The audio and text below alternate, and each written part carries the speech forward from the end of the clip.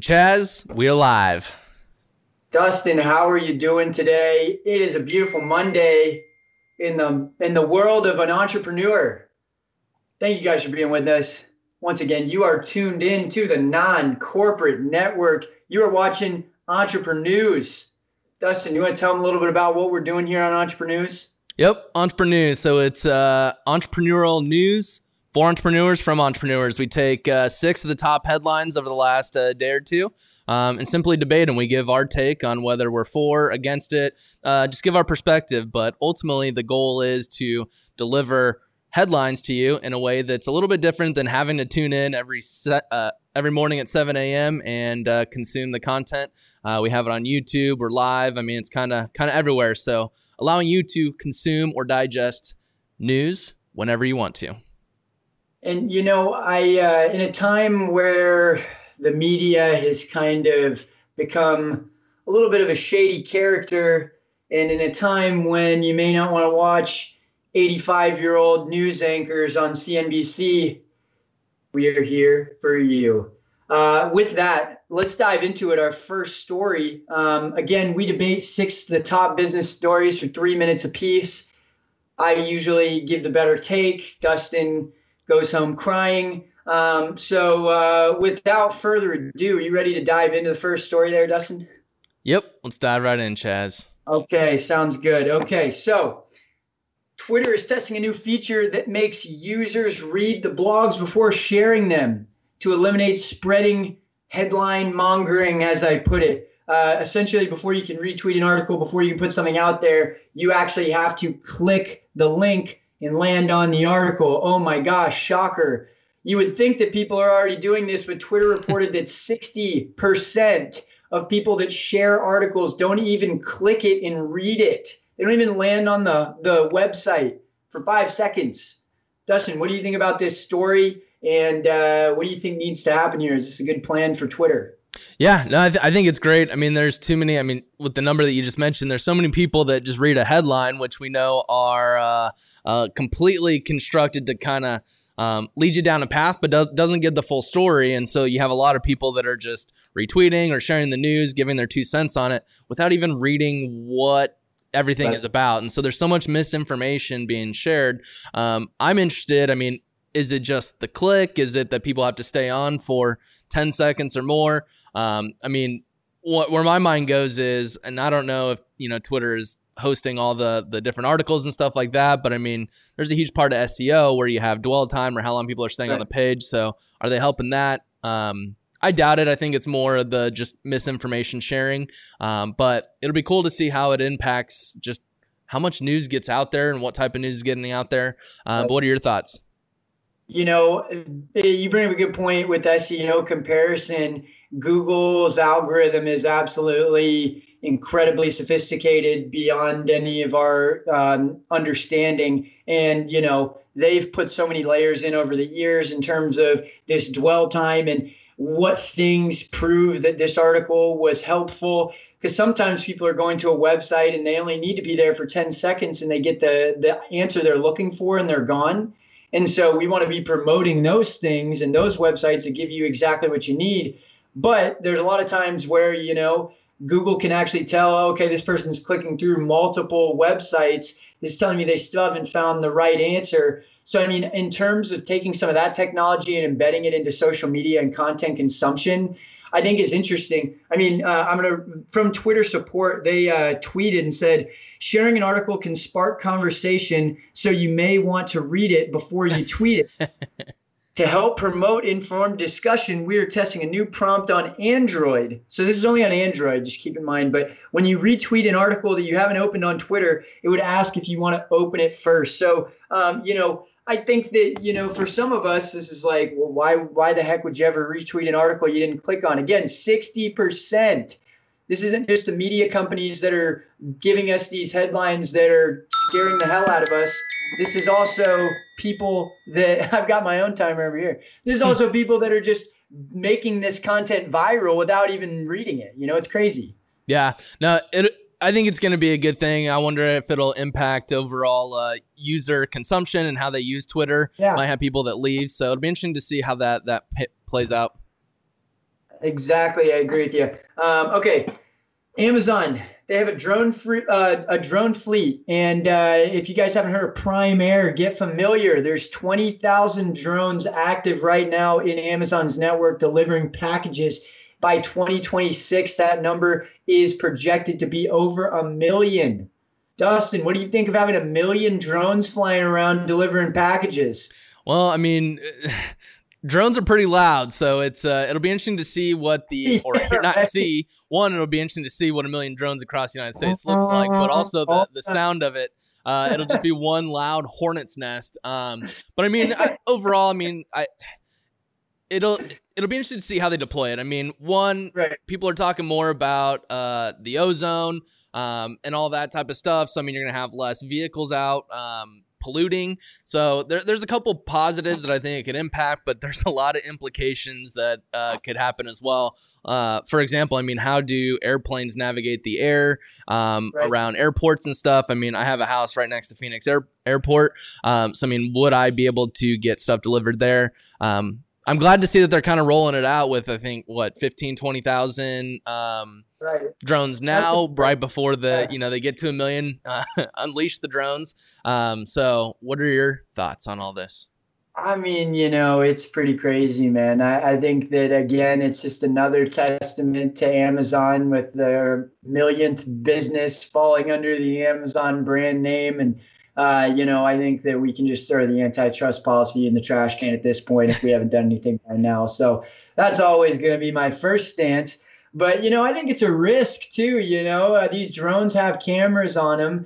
And, oh, big surprise, Zoom getting some competition from Amazon now, coming at the video conferencing with their Slack partnership that we talked about last week. So, I mean, I look at it and I go, facial recognition, the drones have cameras on them.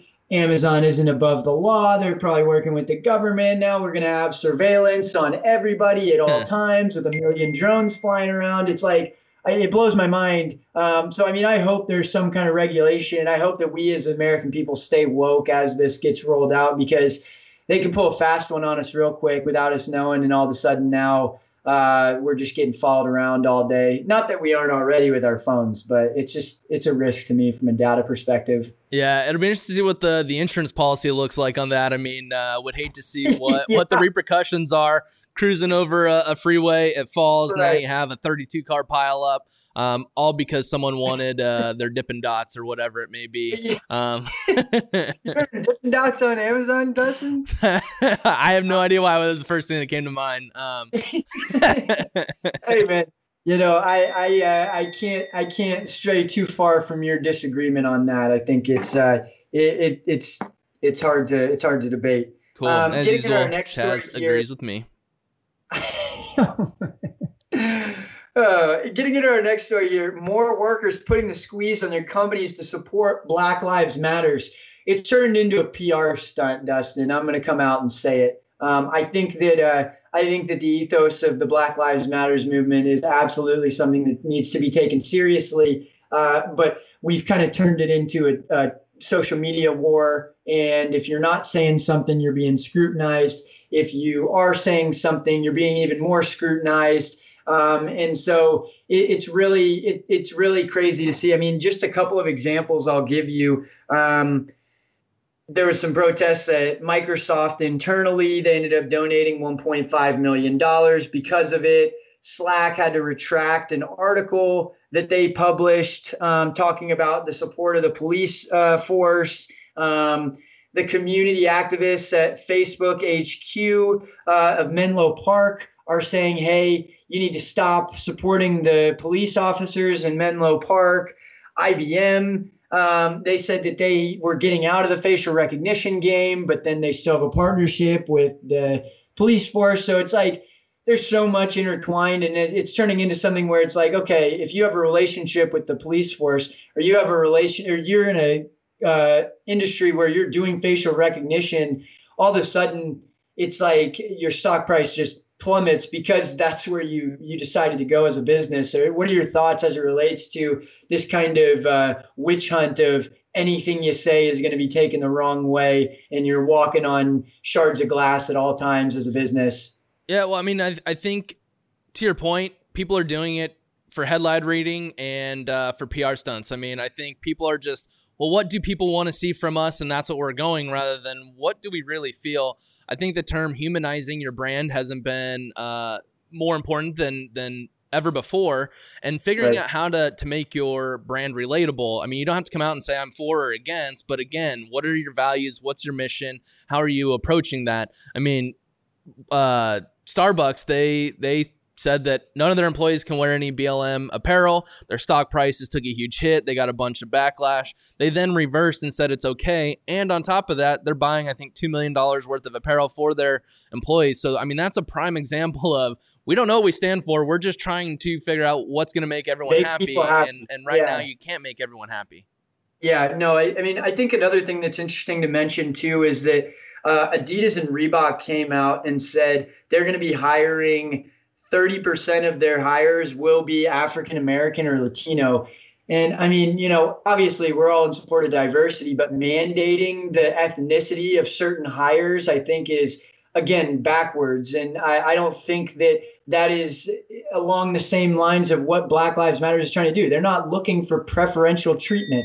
They're not looking for treat us differently or treat us better because of the color of our skin. It's really just like, let's find some equality and some common ground as human beings and not judge people by the color of their skin. So I think that it's not necessarily like solving the problem by doing things like that, which, again, I think it's more just let's create a headline to make people happy and show that we're in support of this. But it's just, you know, it's hard. It's a hard time that we're living in terms of how we decide what moves to make as a business. But it's crazy to see what's happening right now. Yep. No, can agree more. So going on to our next topic, some more time is being spent by U.S. adults on messaging apps. That includes Facebook Messenger, WhatsApp, and apps of that nature, all while normal telecommunications are kind of going down. So less people are picking up the phone and calling someone and doing more video calls, sending gifts, sending memes, whatever it may be. There's a lot more things that you can say or how you can interact between these apps. And so, I mean, there's a couple different things to think about. One, I mean, what's going to happen to the telecom industry?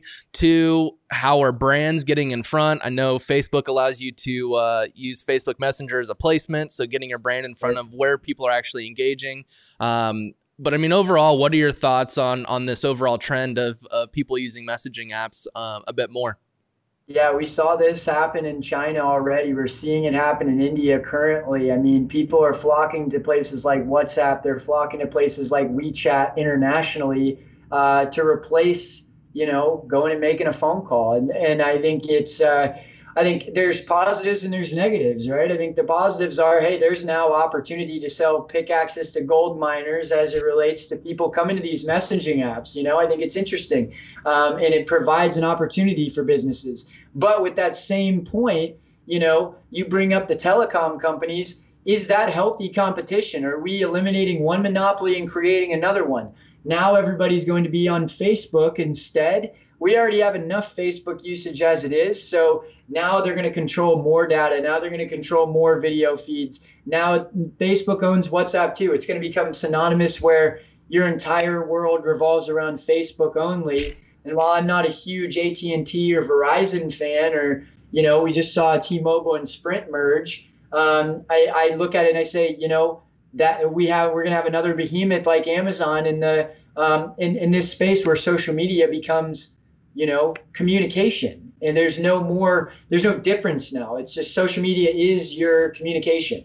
So I think that's a risk. And I mean, I don't understand why the telecom companies aren't opening their eyes and saying, man, the opportunity is huge. There's pretty much everyone across the world will say, man, Facebook is collecting so much data. I don't want to have to yet enroll in another app that Facebook doesn't collect my data. Therefore, there's a huge pain point and a huge problem.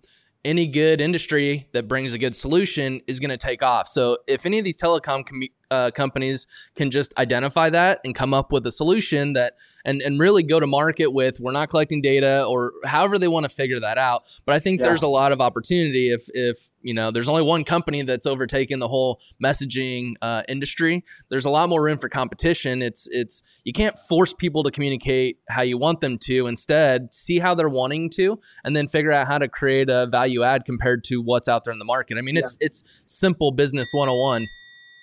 The buzzword is encryption, and you keep hearing that, and who knows what that means. It could mean I don't know what it means. It could mean it's like McDonald's saying that they have 100% ground beef patties, but it's because the farm name is 100% ground beef. It's just like yep.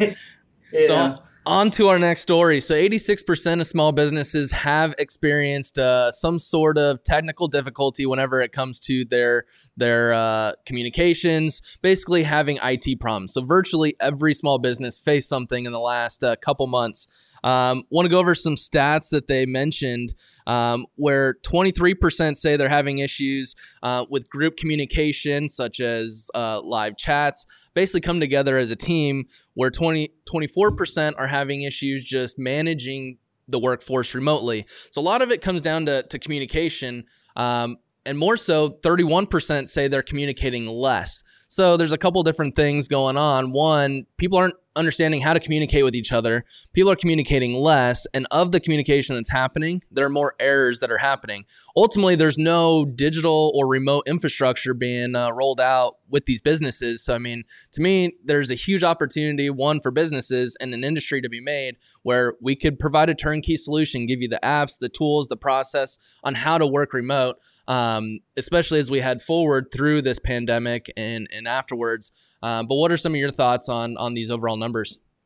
Yeah, I mean, there is a little bit of white space. I mean, you look at Upwork, Fiverr, places like that. It's like you don't really have the quality control. And so I think it's interesting. But, since when does having more meetings mean more productivity? I look at this as something where it's if you're tied up in meetings all day talking about stuff, when are you going to get something done? And for me, there's plenty of examples of remote teams that have worked extremely well. I mean, there's a company called Hotjar that pretty much they own 60% of the market as it relates to this whole reporting on website traffic. And their team is fully remote. And also they've subscribed to something called asynchronous communication, where, not everybody's on Slack at the same time. People are in different time zones. It's because they've got such robust processes that are very, very articulated as to every single step, that they're not wasting time. They don't have to sit in meetings to talk about things because it's already been laid out. And so I think that, there's something to be said about how less time in meetings and less time communicating can lead to a greater output if you're organized. Yeah, and I think, I hear you on the meetings, but I think there's something to be said about let's stop having 1 hour meetings, because 45 minutes are just sitting around asking what you ate for dinner yesterday and all that. More 7 to 15 minute meetings that just get to the point. What is everyone doing? What are the struggles? What are the roadblocks? If you're already doing that, it's tough to cut more time out. But over the years, I've sat in so many meetings where at the end, I'm like, man, the 60 minutes could have been done in 7. And then you don't have all that time taken out of your day from all these different meetings. I think there's huge opportunity there. But more so, I do agree with what you said. There's a lot of opportunity in just thinking through process and how you communicate. I'm racking up the wins today. I'm being nice. It's Monday. So on to our next story, Skyroam. Solus, they're a device company that provides basically a mobile hotspot. So with them, you can get data either by the month or by the gigabyte. So for example, you can pay $5 for 3 gigabytes worth of data, and you can connect up to 10 devices. I think this is huge. I try and use my phone as a hotspot when I'm out and about, but when I got Google Analytics going, Google Ads, all the different apps, it really slows down. And they're saying that the speeds are much greater than what your mobile hotspot is. As we've been talking, just there's more remote stuff. If teams want to go out to maybe a park and go work, somewhere where there's no Wi-Fi, they can just shoot this thing up, turn it on, and then everyone up to 10 people would then have connectivity. I mean, I'm kind of wondering about the name. I think the industry, there's a lot of opportunity, whether this is the company that moves forward and kills it. I don't know about that, but I mean, what are your thoughts on this overall? It's going to acquire them. Somebody's going to slap a brand name on that hockey puck and take it to the moon, baby. I mean, I think that this is interesting for sure. I mean, Peter Thiel talks a lot about how monopolies are healthy because they promote innovation, and it's all about toppling the top guy off of the pedestal. And in this scenario, I think it can be healthy in the sense that you've got a few internet providers out there, and you're going to be tethered to your house or to your office. And we're seeing that cars are starting to come out with Wi-Fi networks, which allows you to still have Wi-Fi outside of the office. Again, now you're using less LTE, less data. So it's like this is something that is going to again take a shot at the telecom companies as well as at the internet providers. And I think it's great, especially you talk about remote work. Like I can go out to you probably don't want to go to the Tonto Forest right now with the fires. I can go sit in the middle of the nowhere and get work done. And I think that's an attractive lifestyle for a lot of millennials now, is having the laptop life, not being tethered to a certain location. And so this really empowers people to be able to kind of step outside of the norm and kind of disrupt their day a little bit, which I think is awesome. Yeah, I mean, you bring up the internet service providers. I'm excited to see what this will do. I mean, especially if they introduce 5G. I mean, we're stuck with CenturyLink, and I cannot voice it enough how much I hate being tied to them, and I have no other choice. But if these devices come out, and I mean, it's tough for us because we're doing a lot of video and chews up a lot of data, but if there is some type of solution to where I could pop in a device here and not have to use CenturyLink, I am all for it, even if I have to pay a couple extra dollars, just because it is. There's always an hour phone call anytime I have to reach out to them. It's horrible. And so the innovation is going to bring a lot of good for the consumer, and I'm excited for it. Hey man, it sounds like your relationship with CenturyLink is similar to my relationship with Yelp. Yep. I've literally gone to Twitter a couple times to voice the frustration. We both have a good relationship with Avantage. Yes, we do.